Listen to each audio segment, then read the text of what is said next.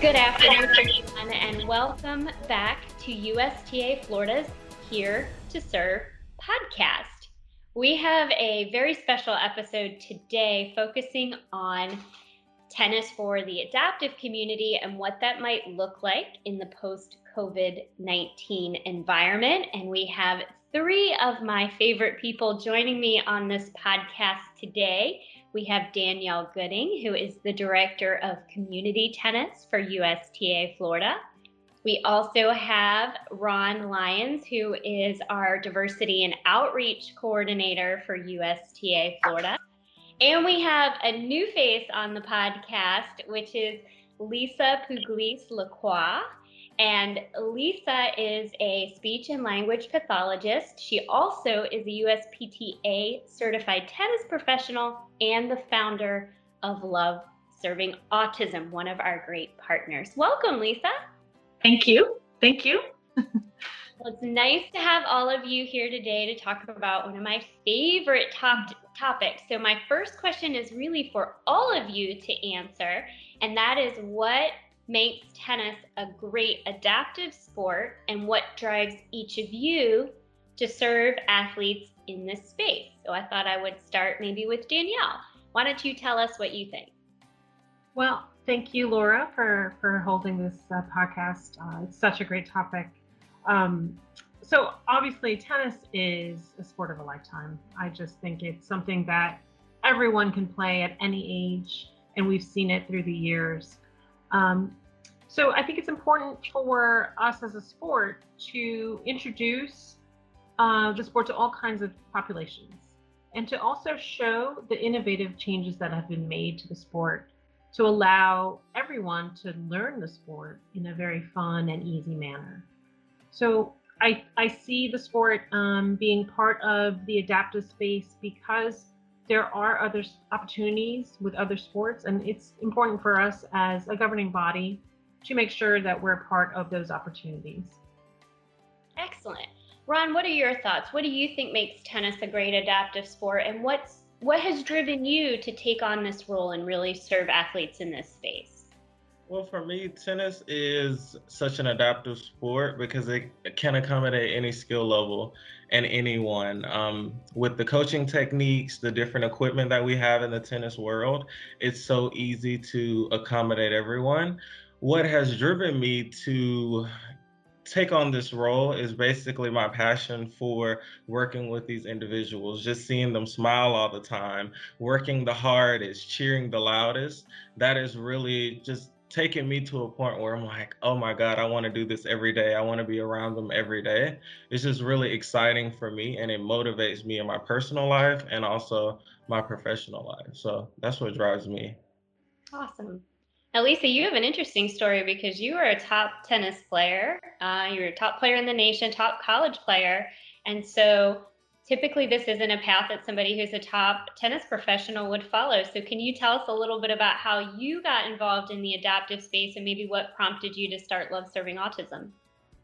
Thank you, Laura. It's a wonderful question. I have to say, when I was younger, I did not know I would be working with adaptive programming, but it's truly a blessing to me because when you're younger and you're performing and competing, it's about winning tennis matches. And now, I ended up, due to an injury, I became a speech and language pathologist and connected the two. And I'm so thankful for the opportunity. I think tennis is great for individuals with autism because it's visual, it's repetitive, it's kinesthetic. It meets a lot of their, I'm not going to be too therapeutic here, but it meets a lot of their, gross motor, fine motor skills, social skills. So it's really like going to a therapy session, but you're on a tennis court. And I've seen such progress. It changed my life. It changed my perspective on the sport, really. When I met my first child with autism through tennis, when I, volunteered for a national nonprofit. So again, I'm truly so excited, and we thank you, USTA Florida and Laura and the team, for partnering with us. It means the world to us. So thank you for your support. Oh, well, you inspire us. So when you started Love Serving Autism and we first were introduced to it, it really gave us an additional avenue to serve the adaptive population. but our work in this area actually started a number of years prior via a partnership we originally had with Special Olympics Florida. So Danielle, I wanted to see if you might talk a little bit about our partnership with Special Olympics and maybe what guidance they've been providing to us during this COVID-19 pandemic. Sure, that's a great question. So it was around 2014 that USDA Florida, Special Olympics Florida, and the USDA Florida Foundation solidified its partnership. And just so our viewers know, the USDA Florida Foundation is the charitable arm of the section. So through the foundation and through the section, we provided grants to Special Olympics local programming. We provided opportunities for facilities, for providers to be trained. This partnership allowed us to work with the experts at Special Olympics to understand how we can formulate our training for volunteers and for our coaches. It was very important that we learn from them, and then we take what we learned and then provided a resource for the state of Florida's coaches and volunteers. I think, Laura, you have made the section such a great resource in terms of information, in terms of guidelines that we can help providers. And through that training, facilities have understood that they can serve a population that can also be part of their business model, and also be rewarded with the fabulous feelings of teaching tennis to a new population. So I think it was such a win-win, this whole partnership. Excellent. And what kind of guidance has Special Olympics been providing on, what tennis play should or should not be happening in the COVID-19 environment? Our audience might not know, Danielle, what they've been saying out there, and it might be helpful for them to know where Special Olympics is at right now. Yes. So, it's challenging for us as a section just in terms of return to play, making sure that our players in the state of Florida and our providers are setting environments that are safe to return to play. Now, with the Special Olympics athletes, we really need to follow their guidelines in terms of the organization, and they are in turn are following the international guidelines. So it's a very measured effort, and the guidelines that they're providing to us really have to do with a timeline, a phased-in approach that has more to do with how many people on court, what are the sports that can be sort of the trial sports. So they've determined that tennis and golf are the sports that they want to sort of make as the test for phasing in. And then based on just the timeline that they originally had, they were looking at maybe 30 days out of solidifying the guidelines, the safety guidelines, and then implementing that through training with their volunteers and their coaches. Now, we are going to follow what they want us to do, because we're not just going to go out and say, okay, Special Olympics programming can start. No, we need to know that we have the right amount of people in terms of volunteers, in terms of equipment, what do we need to do with the equipment, and then the number of athletes on the court. Awesome. Those are all good parameters, and it's really nice to have a partner like Special Olympics that has a medical advisory committee like USTA does, and that they're very much, in tune with doing this on a safe and slow basis. I wanted to shift to you, Ron, real quick to talk more specifically maybe about some of the programs we're running for tennis. Can you tell me, a little bit about how the pandemic has maybe affected our local adaptive programs and even the state games, which we, had to postpone this year and is typically held in May. So where do you see it from a tennis, Special Olympics Florida tennis program and state games perspective? Definitely. So right now there are no Special Olympics tennis programs taking place at this time. So Special Olympics Florida, they're communicating with Special Olympics International and also the CDC just to make sure that they're following the proper guidelines so that they can better assess the situation. So right now there are no tennis programs happening in the state. As far as our state games goes, yes, it was postponed, but we want to make sure that it's better than ever next year. So what we're doing is we are communicating with Special Olympics so that we can offer more training videos for our trainers, our staff, our volunteers, everybody, just to make sure that in the future, this is going to be a great event for our. Excellent. So Lisa, I'm going to come back to you now. I know you also follow the Special Olympics Florida guidelines for your programs, but I wanted to get your perspective as a specific provider. Can you tell us how the COVID-19 environment has affected all the programs that you oversee, and what types of considerations would your providers need to make before they bring athletes with autism back to the tennis court? Sure, absolutely. So in mid-March, we stopped all of our in-person clinics. We did transition to virtual tennis, and we've been continuing the virtual tennis platform every week for the Red, Orange, Green Ball program participants. So all of the children and adults are welcome to log in to join our classes. So this is the model that we have started and we will continue. In addition, I was doing some research earlier about the percentage of children and adults who have they might have some immune compromised or related disorders in addition to autism, and it's approximately 45% have like gastrointestinal and just comorbidity, which means they may have autism and something else. So that's another reason why we really need to take our time and assess the situation. And some of the modifications we will be making, obviously we're collaborating with Special Olympics and in USTA Florida. I'm also on the USTA National Adaptive Training and Education Committee.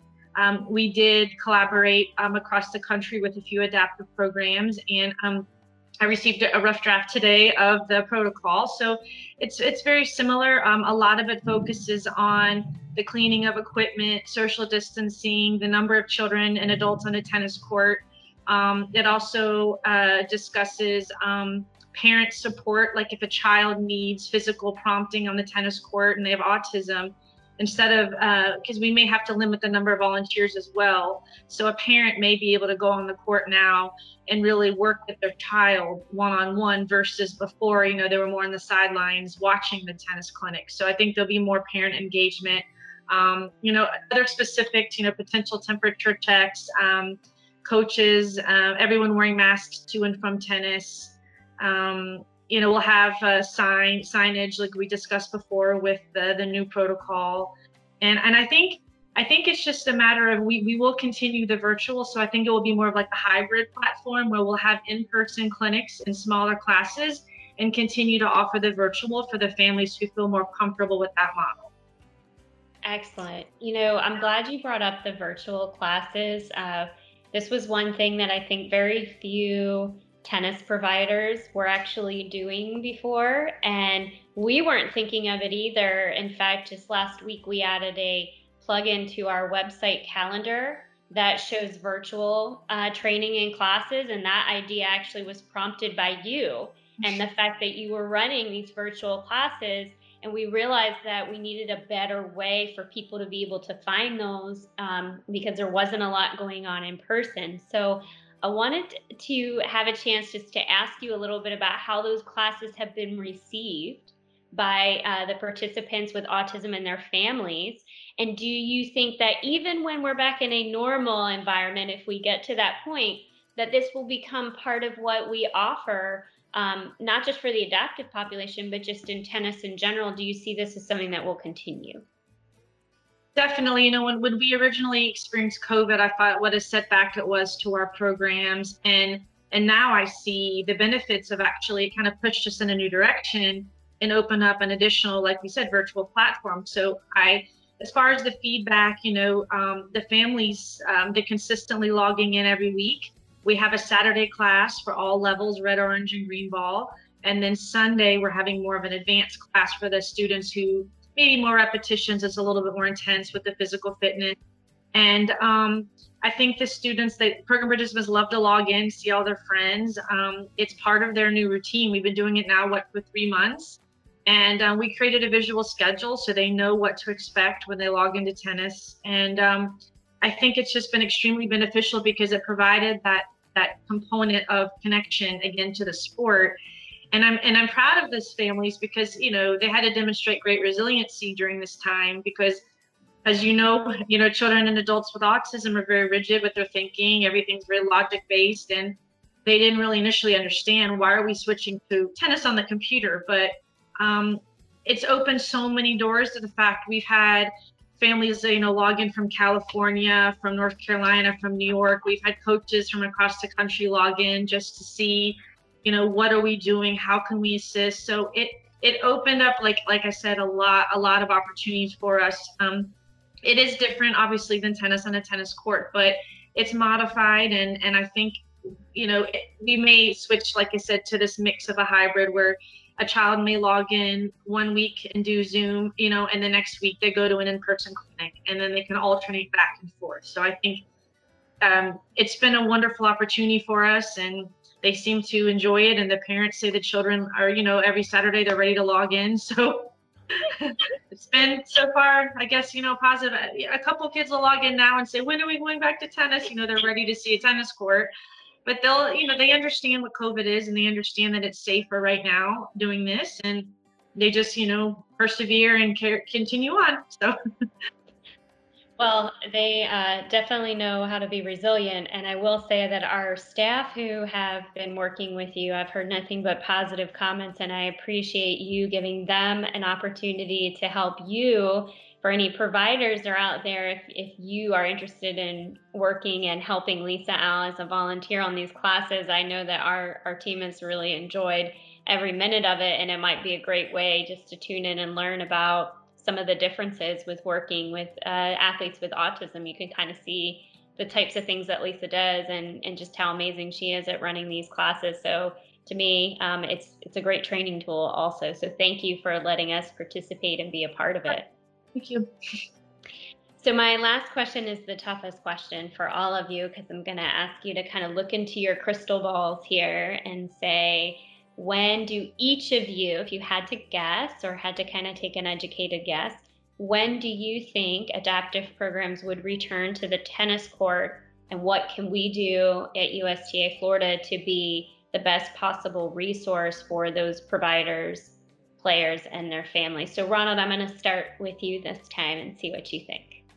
So honestly, I don't think COVID is really going anywhere. So I think right now we can't really make those decisions until the experts like Special Olympics Florida, Love Serving Autism actually come up with those guidelines that Lisa talked about earlier, and then we can better assess the situation. So right now, I don't think that we can actually give a date. Well, I can't.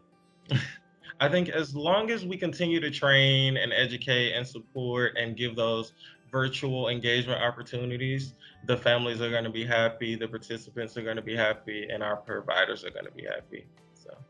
That's a great answer. Danielle, do you have anything you would add to Ron's answer? Yeah, Ron and I, we had a really good conversation with Special Olympics Florida, and, we understood how they felt about COVID is here to stay. I'm going to quote Bancole, COVID is here to stay, and we can't have false starts. And I think we're seeing how false starts may have put us in a situation where we were ready to almost restart and return to play, get these wonderful athletes back on the court or into a program, and now we're sort of having to take a step back. So, okay, so we readjust, and I think we can maybe keep pushing that date. If it's not August, is it September? Keep track of the data, keep track of what Special Olympics International and Special Olympics Florida are comfortable in doing, and what the other sports in Special Olympics are doing as well. So I you know what, I'm gonna say fall, just with my fingers crossed. I like that. That's a good optimistic answer. All right, Lisa. So you've heard those answers. So you get to have our final thought of what are your gut telling you about when we might be able to get some of these programs back on the court. Initially, as of a few weeks ago, before the increase of COVID, I was hoping for August. Now in my mindset, I'm thinking September, with my fingers crossed as well. But the beneficial, what I was going to say is we have virtual tennis. So even if we open a few smaller programs in person, not the larger ones, but the smaller ones, just to get those going, just to kind of pilot the process, and so we don't have to open all of our programs at once, but one at a time. And that's kind of something that I foresee, in addition to saying, okay, well, if you're comfortable going back in person, if I have 6 children on a court with 1 coach, okay, fine. And then the other program participants are welcome to stay on virtual. So I just think I'd like to do one step at a time and not rush the process. Like Danielle said, I really, would not like a false start. I would like to move forward with success. And it's important for us to ensure that we're protecting the families and the children and the coaches and the program directors and volunteers. They want to feel like we have their best interests at heart. So I would like to continue to work with our team here in Special Olympics USTA Florida, and that's my answer for now. I think those are all great answers. We're going to follow the experts and what they say. We're very hopeful for the fall, and we're not bringing everything back at the same time. I think you guys nailed it on those 3 key items, and I think that we will stay true to that. And, whenever we do have the programs back, we'll continue to provide all the support that we possibly can. If there's new training, new education that needs to be done, our job is to be the best resource and partner possible to you and to also Special Olympics Florida. So thank you to each of you for all of the work that you're doing in this area. It makes such a difference, and it gets me excited to come to work every day. So thank you all for that, and thank you all for joining me for the podcast today. Thank you, Laura. So for those of you who are listening to this podcast and the audio only version, be sure to visit USTA Florida's Facebook page and Instagram channel, where you can see the video portion of this podcast, and you can also leave your comments, questions, and thoughts for us. And to see all of the upcoming episodes of the Here to Serve podcast, including dates and topics, visit USTAFlorida.com/here to serve. Thanks for tuning in, and have a wonderful day.